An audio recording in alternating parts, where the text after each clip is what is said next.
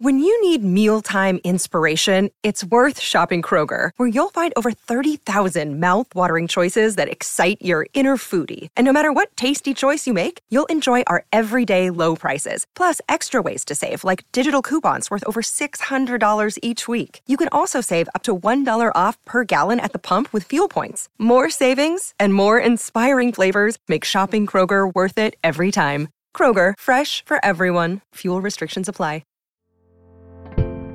Hello and welcome back to 365 Days with mxmtoon, but with a twist. I'm Maya, a singer, songwriter, videomaker, and Oakland native. I'm also a huge fan of history. I love untold stories, gross facts, hidden secrets, anything weird, dark, and funky from the past. This month we have some very special episodes. Each week one of my friends will be taking over the podcast to share their favorite deep cuts with you. Rounding out this fun month of guest hosts is the lovely and very, very funny Noah Kahan. You might know him from songs like Hurt Somebody and False Confidence. We also did a collab back in October of 2020 called Pride. Noah, take it away.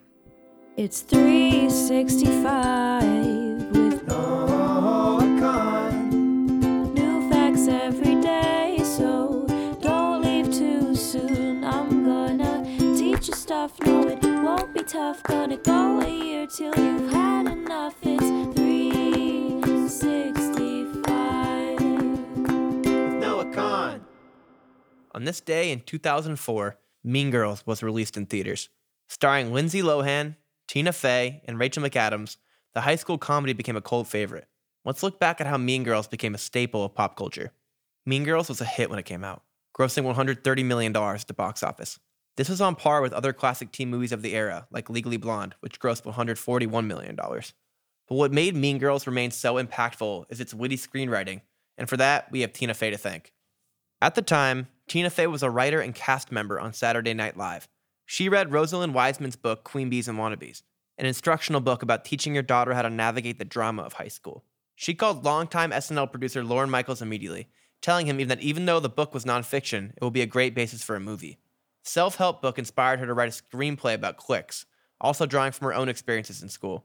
And so, the iconic character of Katie Heron was born, a socially clueless girl who grew up homeschooled in Africa with her zoologist parents. Katie makes fast friends with Janice and Damien, two outcasts, but somehow she gets swept up into the Plastics, the mean, popular clique. Janice Ian, who's named after one of the first musical guests on SNL, convinces Katie to join the clique to sabotage them. But as Katie spends more time with the Mean Girls, she becomes a Mean Girl herself. It's been 17 years since Mean Girls came out. The movie is old enough to be a high schooler itself at this point.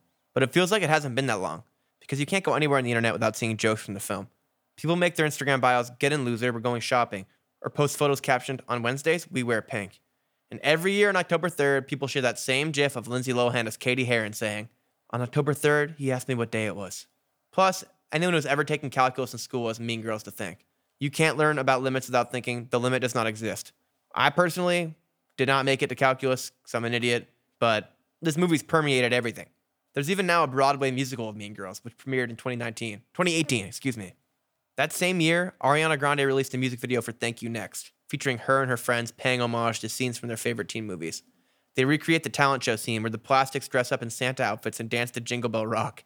Ariana even writes about her exes in a burn book. Mariah Carey has also referenced Mean Girls in her music. In her 2009 single, Obsessed, she quotes the Queen Bee Regina George in an interlude. And I was like, why are you so obsessed with me? Even the White House is in on the shared jokes.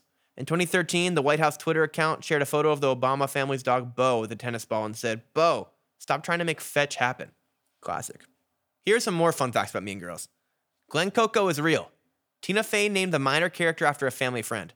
It might be hard to imagine anyone but the final cast performing in Mean Girls, but those roles were competitive. And some big names auditioned for the movie. How would the movie have changed if Ashley Tisdale played Gretchen Wieners? Or if James Franco played Aaron Samuels? I personally would have loved him in that role. In some ways, Mean Girls hasn't aged well. There are some jokes that are homophobic, fatphobic, and racist. You might be thinking that everything from the early 2000s is problematic in that way, but there's a lot to learn from thinking about how our favorite movies can do better. We can be critical of pop culture and still enjoy it. Mean Girls might be a comedy, but in the end, it did teach us some valuable lessons. By the end of the movie, the high schoolers realize that it's easier to be yourself than someone you're not, and the people who care about you will appreciate you for who you are. Now let's talk about music. Today in 1977, Led Zeppelin played a show to an audience of 77,229 people in Pontiac, Michigan. The event set a new record for attendance at a single-act concert. At the Pontiac Silverdome, this enormous audience got to hear classic Zeppelin hits like Stairway to Heaven and Kashmir live, and fans remember it being out of control. People jumped out of the stadium seats into the pit and lit fires in the upper deck. Hey, I guess that's just what 70s rock and roll was like. Definitely a little crazier than one of my shows. They're kind of similar. The Who had previously held the record for the longest concert for a show that also took place at the Silverdome, originally a football field. That stadium could hold a big crowd.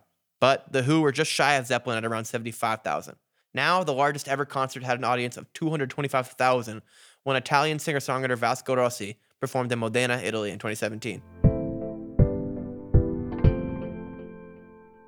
On this day in 2021, I got to record a podcast for my amazing friend Maya, who I am so grateful for, and I'm very grateful to be able to be here on this amazing podcast, speaking really fast with a lisp, stuttering. I appreciate you guys listening.